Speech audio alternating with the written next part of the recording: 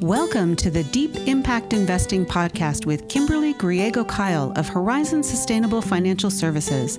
In this podcast, we discuss sustainable impact investing, creating portfolios that match your values, and a variety of other topics such as financial education, social justice, and sustainable food systems.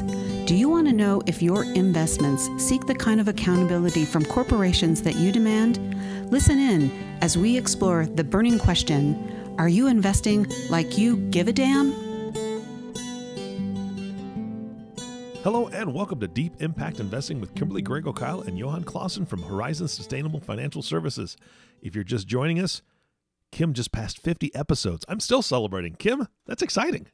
It is exciting, and I'm celebrating too. That's right. And for episode 51, you brought Johan in. He's here to talk to us about, well, I'm going to let you say the title of the show because I think it's fantastic. Yes. So today's title is What's Risk Got to Do with It? You like it? I do. I'm just waiting for Johan to break out into song. Right. Yeah. And as he said, it, Well, it's a secondhand emotion, right? Isn't that what the song says? Right. And it's true. It is a secondhand emotion. It's a powerful emotion. It Well, is. The fear that comes along with risk. We'll get to that. So, Eric, you get both of us today. And as I was thinking about it, we wanted to discuss risk because it is very powerful. And a lot of folks don't really know what risk is. And in an investment context, at least. right. I mean, if they're going to jump off a cliff and go cliff diving or hang gliding, they get that type of risk. But in terms of investing, Yeah. we're gonna really talk about that. And I think risk, Johan, you said fear being the main emotion that kind of brings up. I always look at it as fear leading to paralysis, just not making decisions, not wanting to move. Personally, I've done some ropes courses, some high ropes courses, and I never knew that I had a fear of heights until a very large body was on a very thin wire. I was just like, this doesn't look like it's going to hold me kind of thing. I froze up a little bit. I didn't want to move my arms to grab something because I was just fearful. And I think that fear leads to paralysis when it comes to decision making too, right? Well, sometimes, yeah, but sometimes it also leads people to leap into the arms of what they don't know. And so in the investment context, yes, sometimes it causes people, fear of risk causes people to pull in their horns and just sit still and not do anything. And that actually, sometimes that's perfect. Or it makes them do things that they wouldn't necessarily do, right? Exactly. Right. And so one of the reasons I have Johan here today is to talk about some of those details, not because I can't, but because Johan is very good at it. And I like to think of myself as the fun parent, and Johan, no, just kidding. But really, what's risk got to do with it is, I think, a really good way to think about this. And I chose this title specifically because some of the following, I'm going to list some things that I commonly hear from potential clients and current clients. So here's a very short list because it could be very long. Here's what I hear from clients and potential clients. I need to make up for lost time. I'm getting old, so I guess I should be pretty risky. We hear that. Yeah. We also hear, I don't want to lose any money. I won't be able to handle any drops in value in my portfolio at all. Heard that a lot. Yes. Yeah. And also, I don't want anything risky. Well, what does that mean? Because there's risk in any investment. These are just a few things we hear that are really commonplace conversations with potential clients, current clients. I think it's really indicative of the misunderstanding of what risk actually is and how we can look at handling it in potential client portfolios in those conversations. And so here's where I'm going to turn it over to Johan to talk about the nitty gritty. Well, so the place that I wanted to start with this is thinking about separating out the types of risk, thinking about it on the one hand from the client perspective, And on the other hand, from investment, from a client perspective, there's sort of three different kinds of risk, right? There's risk tolerance, or our attitude toward risk. Somebody comes in and says, "Oh, I can take a lot of risk. It doesn't bother me when markets go up and markets go down." Or it bothers me very much when they go up and especially when they go down. Interestingly, people are much more concerned with market movements when the market is going down. When it's going up dramatically, they don't tend to have too much in the way of fear about that. The second is risk perception, or people's understanding of risk. A lot of people don't really understand how much risk is involved in investment in the markets just general. There's always some kind of risk involved in any kind of investment. Otherwise, you wouldn't get any kind of return. The third sort of thing that we want to talk about with our clients is their risk capacity, or their need to take risk, or their ability to take risk, or their need to take it. So our questionnaires and most client questionnaires that advisors use to find out who their clients are and what they do are driven toward the understanding of the client's risk tolerance, of their attitude towards risk. If the market goes down 10% over the course of 3 months, how are you going to feel about that? Are you going to panic, scream, and flee? Or is that an opportunity for you to put more money to work? Sometimes the questions in a good risk tolerance questionnaire, like the one we use, I think.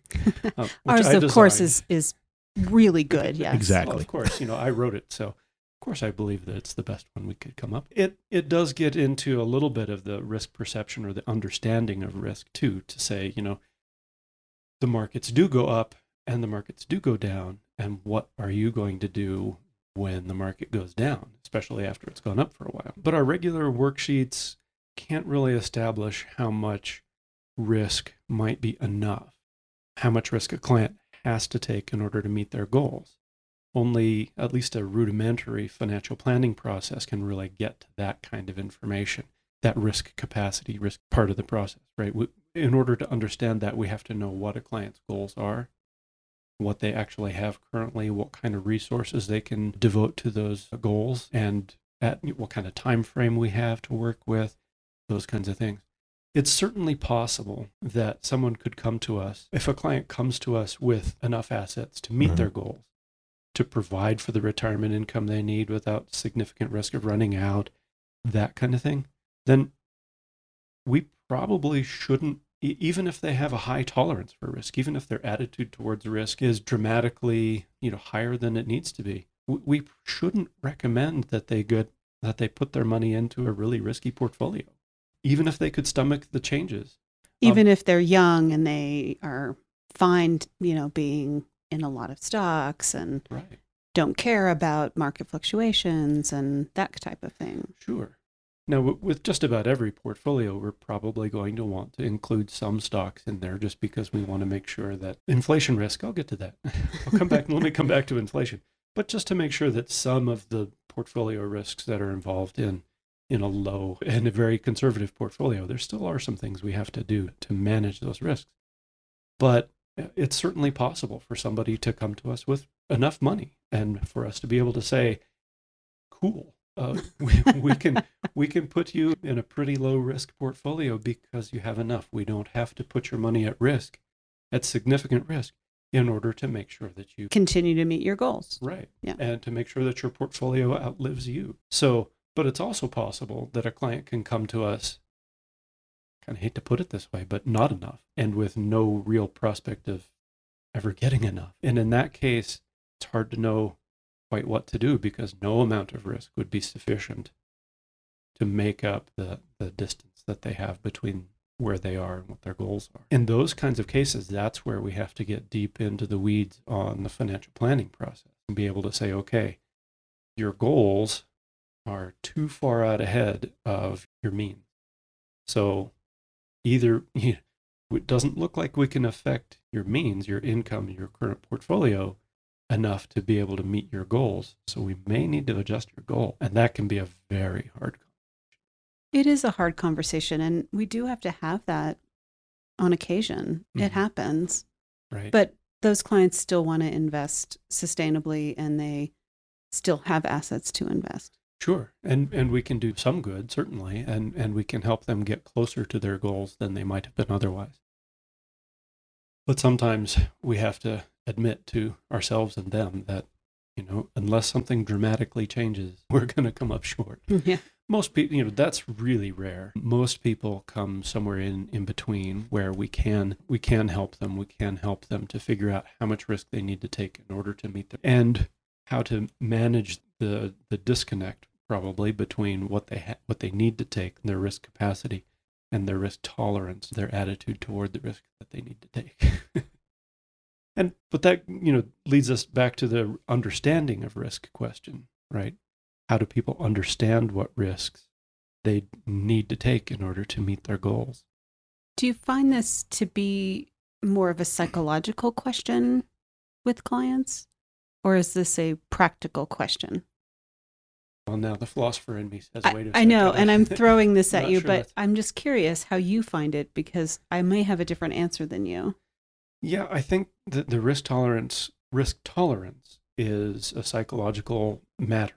How much people are really willing to accept in the way of volatility in their portfolio is a psychological issue. Their risk capacity, their need for risk is much more objective, right? We need to have X amount of dollars in order to be able to have enough money to retire on. Their understanding of risk, the risk perception, that's very much a psychological. Well, I mean, that's an information thing, right? That's the practical piece. Yeah, that's the understanding. So we can talk with clients about what risk means and what kinds of risk exist in a portfolio and how we manage those. So it's not so much psychological as educational, I guess, right? So, one important part of my job is to try and put stuff together so that people can understand what the risks are and what risk means in the context of their investment. Which we try to do a bit in their investment policy statement. We talk about risk. Yeah, we have a 5-paragraph, it's about half a page, I think, discussion of what risk is in the context of investment. But I will agree with you. I wasn't sure how philosophical you were going to get on the emotional part of risk and how clients relate to it. It's very emotional. They tend to forget. Well, I don't know if they forget, but they tend to lean towards the emotional rather than the practical when responding to risk in their portfolios on maybe a quarterly basis. Yeah, it is interesting the way people respond to volatility. As I mentioned a little while ago, when a portfolio goes up, even if it goes up, especially when it goes up dramatically, people are happy about that one, even though that volatility is an indicator that there's something interesting going on either in the markets or in their portfolio. It's when it goes down dramatic that they don't like it. And they anchor too. Clients tend to say, okay, my portfolio went from $100,000 to $120,000. So my portfolio value is $120,000. If it goes back down to $119,000, oh no, I've lost $1,000. Right. Without recognizing or remembering that it just went up 19. Before, it went up 20 and then came back 1. That's harder to remember. Right. So they anchor on the biggest number that they've ever seen in their portfolio. And that's now its value, right? The other thing I would note is that clients are tentatively happy in recent years about the large upsides we've seen. I've had many conversations where clients are thinking, is this sustainable? Should I pull back? I'm concerned. Yeah, sustainable in the non-environmental sense. Right? Yes. Yeah. Yeah, I think it's true. Yeah, people love to see gains in their portfolios, but there's a lot of, how to put it, when people see that the markets are hitting new all-time highs, there is a sense of, oh, wait, does that mean that things are about to go south? Because they remember the last time people talked about all-time highs at great length, then the markets dropped from there. And so, yeah, it's always, we do have to remind people that we want to see the market go up, right? We want to see profits creating new value. We want to see, we want to see the market moving up. And over time, a long enough period of time, it does. And I think they wonder about that in terms of risk, but I digress, and that's okay. I should allow you to go back to your risk conversation that you were having. Yeah. So I wanted to shift a little bit, to talk about the client understanding of risk or the perception of risk, and to talk about the two basic types of risk from an investing theory standpoint. So there are two. Right. There's systematic risks, which are fundamentally unavoidable, right? Market risks, the stock market is volatile, it goes up and it goes down. There's interest rate risks. Interest rates change all the time. Maybe not by much, but they do change. And when they do change dramatically, it affects the value of our bond portfolios, but it also impacts stock values too, sometimes, in some ways. And there's currency risks, if we're investing, especially if we're investing in foreign companies, if their currency suddenly changes its value dramatically, well, that's going to impact their company's value dramatically. There's also inflation risk, as I mentioned earlier, the fact that 2.5%, maybe 3%, right now it's running a little hot, or inflation's a little high right now, partly because of the wackiness of the last year. We don't know quite how to make that make sense. But inflation takes the value of today's dollar and makes it worth less tomorrow. If inflation suddenly takes off, or there are a variety of reasons that it can drag on a portfolio in terms of the actual spending value of a portfolio. I think we're all familiar with that concept. There's also another systematic risk that we can't really avoid is liquidity, right? If we have sudden change in our circumstance and we need to sell something. If that happens at a moment when the markets are down substantially, wow, that can be a real problem. It's never fun. The other side of it is, if we actually live longer than anybody expects us to, and we have longevity risk, right, where we get to the point where we're running out of money because of how long we actually are living, that's sort of the other side of the liquidity risk. So those kinds of systematic risks are simply unavoidable. Every investment has some, that's why we earn returns for them. And the more return we expect from an investment, the riskier it is. That's non-negotiable. That's just part of the way that economics works. On the other hand, there are some risks that are non-systematic and that we can diversify our way out of. So concentration risk, if we have half of our portfolio is made up of a single stock, that we can fix that, right, by selling some of that stock. There's individual country risk. So if somebody has a whole bunch of shares from South Korea or whatever, we again can sell a bunch of those shares and diversify into other parts of the world. So we want to make sure that we have a good diversification, broad diversification around the world. Credit default risk, we don't want to own only the bonds of one company or one country, because again, if something bad happens to that country or that company, that can take our entire investment. But if we own lots of different bonds from lots of different places and lots of different companies. So 100% bonds in Kyrgyzstan is probably not the best. Probably not a good idea. Yeah. And 100% of your bond portfolio in the United States is probably also not a good idea, because bad things can happen too. Yeah. So, when we think about the risk from an investing theory standpoint, we want to focus, we want to make as much as possible our diversified portfolio. We want to make our portfolio as diversified as possible in order to cut out those diversifiable risks, so that the only risks that we leave are the kinds that we can't get rid of after. I think that, diversification and the discipline to stick with our plan.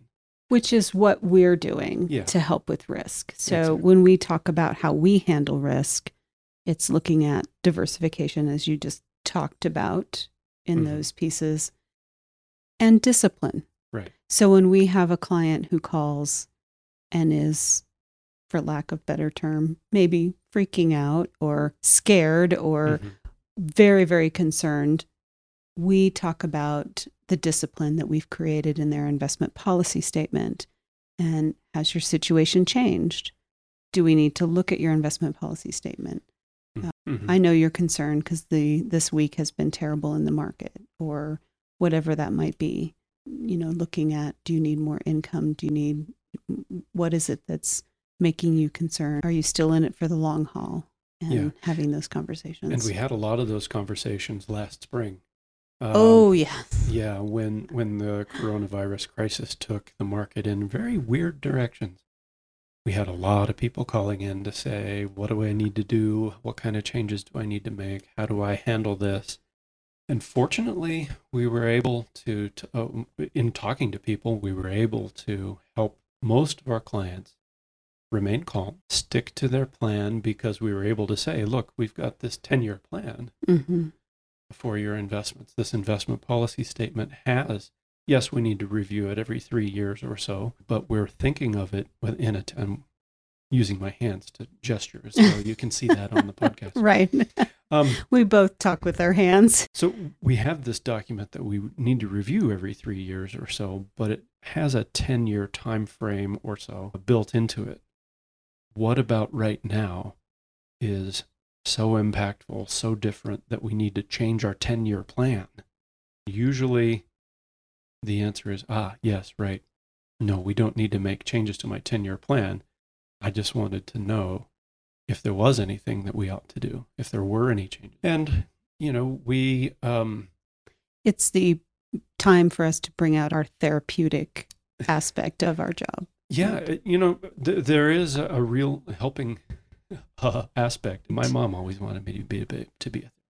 Well, there you go. You gave her what she wanted. I know there's a lot more things you could share, Johan, about the details on risk, and we could probably have an hour-long podcast on that. But I want to take a little bit of a turn and talk about another piece of risk that has been in the news quite a bit lately, and for the last 2 or 3 years, and that's ESG risk, and specifically the risk of not reporting on ESG.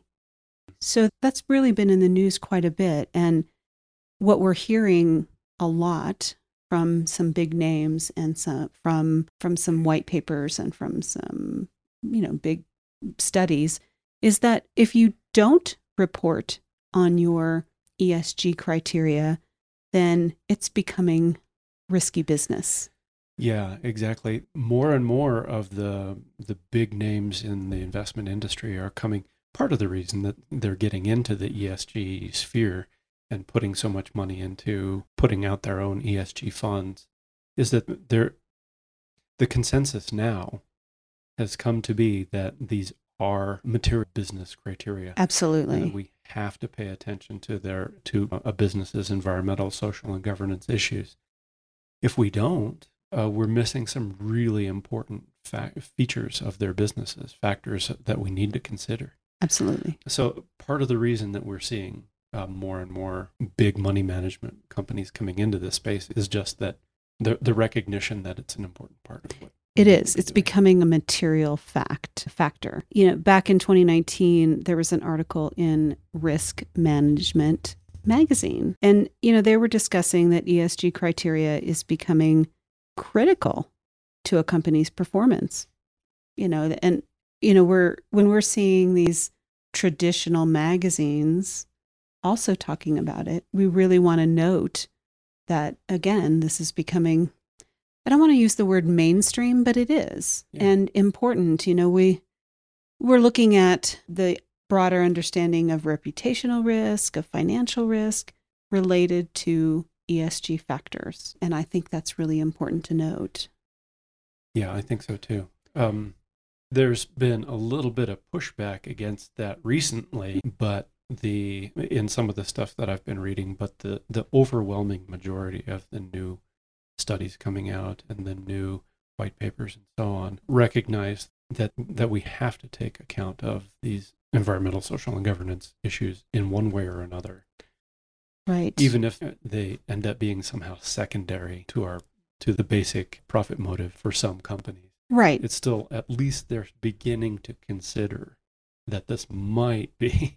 Yeah. And I think some companies find it secondary, and many, many companies are finding it to be right up there with other items that they're putting in their 10Ks and 10Q financial reports. These are being put in those reports now. Mm-hmm. because they are material to address for shareholders. Yeah, it's interesting to watch as those sustainability reports get to be almost as important as the profit and loss. And there's also this big question about how this data is gathered, how it's being reported, mm-hmm.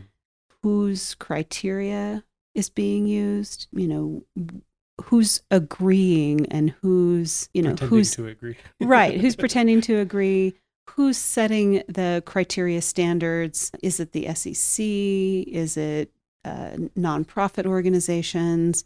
So there's a lot of talk around all of that. As a board member of USCIF, we are also having this conversation and looking at whether or not we should be involved in that. So it's a pretty big deal. Yeah. And I'm very excited about the prospects around that. It is so much work to be done. But it's also very interesting for us as people who've been doing this for more than 20 years now, each. Right. That to see these mainstream investment advisors and investment companies having their come to Jesus moment and finally realizing that the stuff that we've been talking to them about for 20 years or more right. really does matter. And it Absolutely. matters to their clients, and it matters to the global economy and to the global health. And that is something that really excites me, that it matters to the global economy, and so many are recognizing that. Yeah. And I just want to mention, I have to mention, it's so important for me to mention that if our listeners want to discuss how to look at risk in their portfolios, they can reach us by calling our office at 505-982-9661 and speak to either Johan or myself, or they can email us at info@horizonssfs.com. But I think Eric might have a few questions.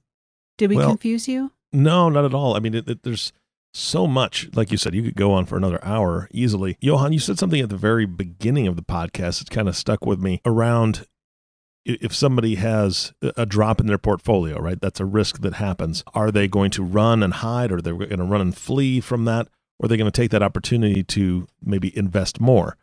A lot of us don't even know that that's the option, right? I've got my investments and this is what they're doing. But when is it time to have that conversation with an advisor, with you, to say, hey, look, it's dropping. What do I do now? If you were to suggest that to me, that'd be almost counterintuitive. Wait a second, it's kind of going down and you want me to invest more. So how do you have that conversation? Well, two ways. The first is that in the beginning of our relationship, when we're looking at those initial questionnaires, those initial worksheets, we do have a bunch of questions on there about, what is your attitude? What do you want? What might you want to do if the market were to drop 10% in a very short period of time? So we do, at the very beginning of the conversation that we have with our clients, discuss that particular possibility. But we also, when a client calls in and says, hey, I've noticed that the market is dropping. My portfolio has lost 10% of its value. What should I do? Mm-hmm. Being able then to remind them and say, hey, we did have this conversation when we started. We looked at it at that time. And this is, this is two kinds of opportunity. It could be an opportunity to sell everything and pull in our horns and just try and write it out. But it could be an opportunity to add to the portfolio in some kinds of portfolio. And to be able to say to people, hey, if the car you've been looking at on the car lot suddenly drops 10% in its price, do you say, oh no, something must be wrong, I don't want to buy that car? Or do you say, yippee, I'm going to go ahead and make that exactly now, yeah, right? Yep. Or in the grocery store, if you see that the strawberries are on 30% off, well, that's a great time to buy strawberries, right? Mm-hmm. That's not an indicator that you should run away from the strawberries and leave the store entirely with all your cash in your pocket. Trying to remind people that those options exist is an important part of what we do. Yeah. And honestly, if the strawberries are down 30%, I'm getting ice cream to go with them. So there's even more investing involved there. And the store's doing much better because there's got to be some biscuits involved. I mean, strawberry shortcake is on the list. There we go, right? Yeah, absolutely. All right. Well, now I'm hungry. I know, right? So now it's time to break for lunch. And I think a lot of what I'm hearing from today's podcast is you've got to build that relationship, because there's got to be trust involved in being able to ask those questions and then having people be able to answer them honestly. Well, we do try to work with our clients and build trust with them, because I don't think you can have a good financial relationship with your clients or clients with their advisor if you don't work through these risk questions from the very beginning. I think that's very important. Yeah, and that's absolutely one of our main goals. Well, Kim and Johan, thank you so much. I appreciate your time. I appreciate the calmness, Johan, that you bring to the table here. Not that Kim is not calm, but she brings. You'll be the exciting parent there, Kim, and Johan brings that steady calm. He does. That when a storm does hit, right? That's Johan. I'd love to talk to you about it. So this was great. Thank you so much for your time today, and of course, our last thank you always goes to the listening audience. Thank you for tuning in and listening to the Deep Impact Investing Podcast with Kimberly Grego Kyle and Johan Clausen. If you have not subscribed to the podcast yet, please click the subscribe now button below. This way, when Kim and Johan come out with a new podcast, it'll show up directly on your listening device. This makes it much easier to share these podcasts with your friends and family. Again, thanks for listening today. For everyone at Horizon Sustainable Financial Services, this is Eric Johnson reminding you to live your best day every day. And we'll see you next time. Thank you for listening to Deep Impact Investing, the sustainable, responsible impact investing podcast that shows you how to invest like you give a damn. If you have questions about this podcast or topics you'd like to hear addressed on an upcoming podcast, email us at kim@horizonssfs.com. Join the conversation on Twitter at horizonssustfin, or give us a call at 505-982-9661. Don't forget to click the subscribe button to be notified when new episodes become available. The companies we may speak about during our podcast are not recommendations for investment. Only you and your financial advisor can determine what the right investments are for you. Horizon Sustainable Financial Services, Inc. and its financial professionals do not render tax or legal advice. The information covered and posted represents the views and opinions of the host and or guest, and does not necessarily represent the views and opinions of Horizon Sustainable Financial Services. The content has been made available for informational and educational purposes only. The content is not intended to be a substitute for professional investing advice. Always seek the advice of your financial advisor or other qualified financial service providers with any questions you may have regarding your investment planning. None of this content may be used or duplicated without the express written agreement of the podcast host.